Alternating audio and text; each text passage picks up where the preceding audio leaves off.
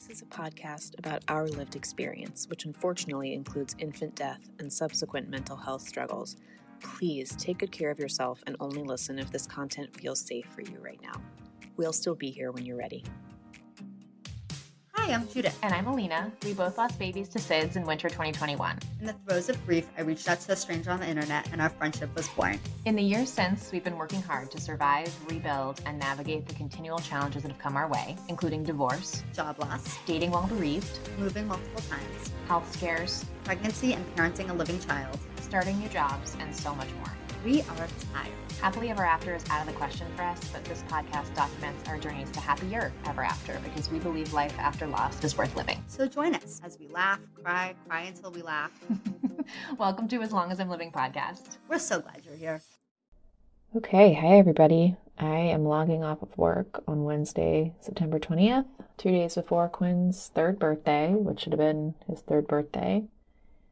And like I said, I'm logging off of work and I am heading into the void.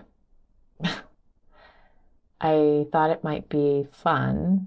Fun is probably the wrong word. Thought it might be interesting, worth documenting, to do kind of a day in the life of a dead baby birthday. So that's what I'm going to do for the next couple of days. His birthday, like I said, is 2 days from now, but I already am definitely feeling it.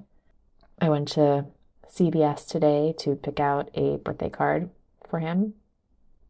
It was brutal. All the little kid cards that are more appropriate for 3-year-olds are talking about learning new skills and hugging and all this shit that he doesn't do. And so those don't work. And then, you know, you go to the cards for adults and they're so boring and blah. I settled on one that I don't hate. I'm probably going to post about it on Instagram. So if I do that, I will make sure to link that post in the description of this episode. But I actually got it in the sympathy area, which really says something about my life, that I have to buy my son's birthday card in the sympathy section. Ooh, boy. Yeah, this fucking sucks. This fucking sucks. He should be having a birthday party. I was thinking in the card aisle, like, this is an age where he would have such strong preferences. Like, would he have been a Mickey Mouse kid? Would he have been, like, a zoo animal kid? Would he have been super into Paw Patrol or dinosaurs? Or I don't fucking know. I have no idea what he would have liked. And I think this is the first year that's, like, so acutely obvious. You know, when I look at the cards, I'm like, shit, should I buy him a Paw Patrol card or a Barney card? Like, I don't know. There's so much that I should have gotten to know about him that I am never going to get to know. Judith's calling me, so I'm going to stop here for now, but more soon.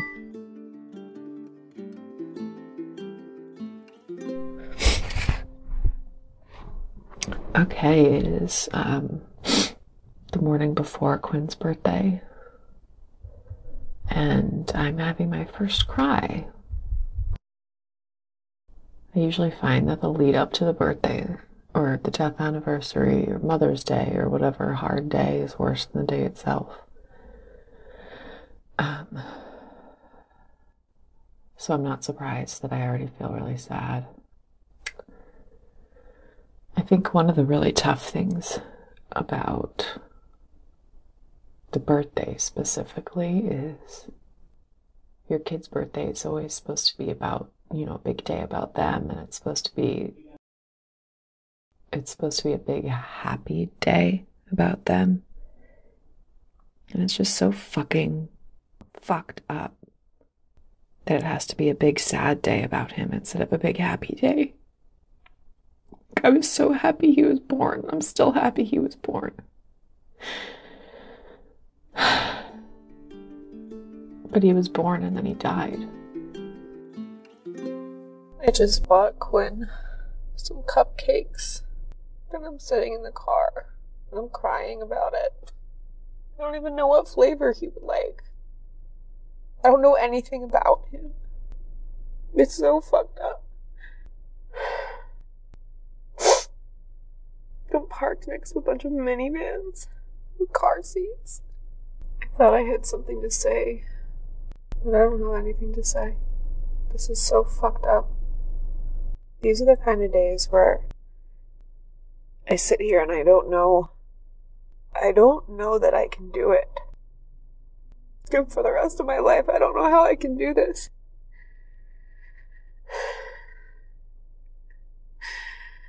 I don't know if I can do it. I'm sitting here the week of his 3rd birthday, and I feel like his absence is just getting bigger and bigger and bigger.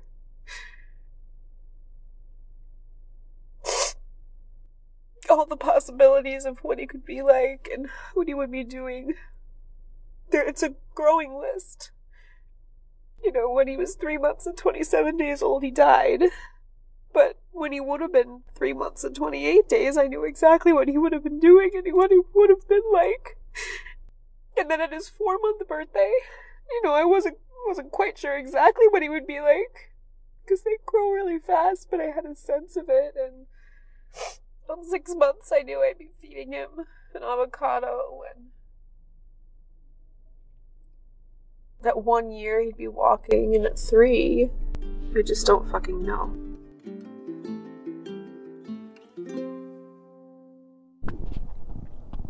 All right. It's Quinn's birthday. He's 3. Well, he would be 3. It is 11:30. I slept until 10:30 this morning, thinking that the longer I sleep, the less of the day I have to get through. After the cupcake debacle last night, the cupcake crying, I turned to my husband and I said, I need a margarita. So we went out last night and I got a margarita, and I also got a pumpkin beer, which was delicious. And then I slept in this morning. I basically forced myself to sleep in. I kept waking up and then like rolling over and being like, please fall back asleep. I'm wearing my Quinn's birthday t-shirt that Judith got for me before his 1st birthday. It says, I can't keep calm. It's my son's birthday. And I love it because it's so true, but not in the way that the people who made the t-shirt intended, I'm sure. I'm in pretty good spirits right now. Had a cupcake for breakfast, a pumpkin cupcake, and sat outside in the yard, watched chipmunks, and the new house we moved into is about 10 minutes from the beach, so I asked my husband if he would drive me to the beach today. Not that I can't drive, but it just feels nice to not have to think about parking. So I'm gonna go sit on the beach for a little bit later today and breathe and grieve. It really makes me sad how sad this day is when it should be a happy day. I think I've already said that in these recordings, but that's really the thing I'm feeling the most today. It's just grief that a day that should be really happy feels really sad.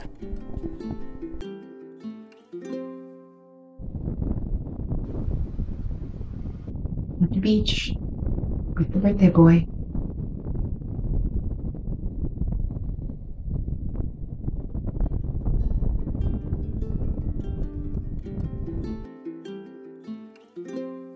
Just got back from the beach, which was really nice. This time of year in the off season, there's like not that many people there, and there were no kids, which was perfect. And I'm in my backyard now with Quinn's urn. Just spending my son's birthday with him in the backyard, me and his urn. I'm so glad he was born.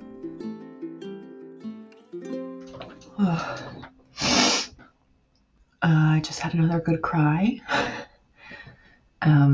Every year I write him a birthday card, and I just wrote out his birthday card for this year. I seal them up and I don't look at them again, but I keep them. I don't know if one year maybe I'll read them, but so far I haven't yet. I just wrote his birthday card and I opened the couple of cards that people sent for him this year. The number of cards has decreased with each passing year, which makes sense, but it makes me sad too. It makes me sad. All right, guys, I am about to describe to you what I'm doing right now.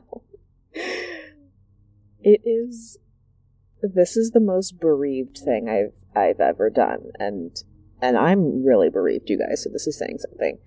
I am lying here. It's my dead son's birthday, Quinn's 3rd birthday, and I am lying on the grave site of someone else's grave that has the word Quill on it. So some guy named Quill died in the 1700s, and that's what we used to call Quinn when I was pregnant with him. We'd call him Quill. And I walked out of my house and walked down to the cemetery to lie on the gravestone of this man from hundreds of years ago, because his name is similar to my dead son's name. And now I'm crying and lying here on the gravesite like a motherfucking lunatic, you guys. A motherfucking lunatic. It's 6:51 and I've made it through most of the day. I'm gonna stay awake until his birth minute, and then I'm gonna let myself go to sleep. It's nice here on Quill's grave. I'm sorry that some lunatic bereaved mother from the year 2023 is gonna take over your gravesite. Oh my god, I'm insane.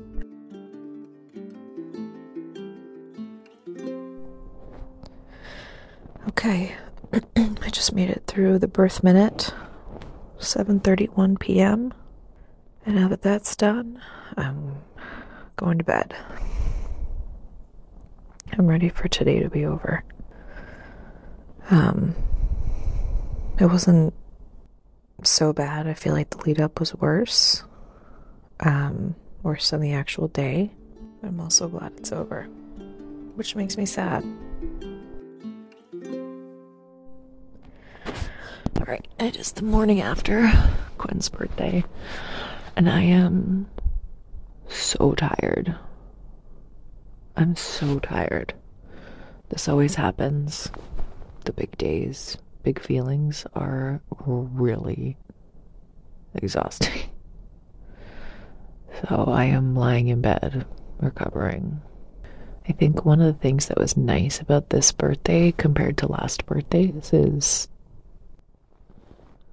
I feel like I was less afraid of what I was going to feel. I feel like I'm starting to get, this is my 3rd one. I feel like I'm starting to get a handle on what that day feels like, what the lead up feels like, what the aftermath feels like. And, none of it scares me anymore. It all feels pretty familiar. I do wish it were different, though. Anyway, I'm gonna rest today.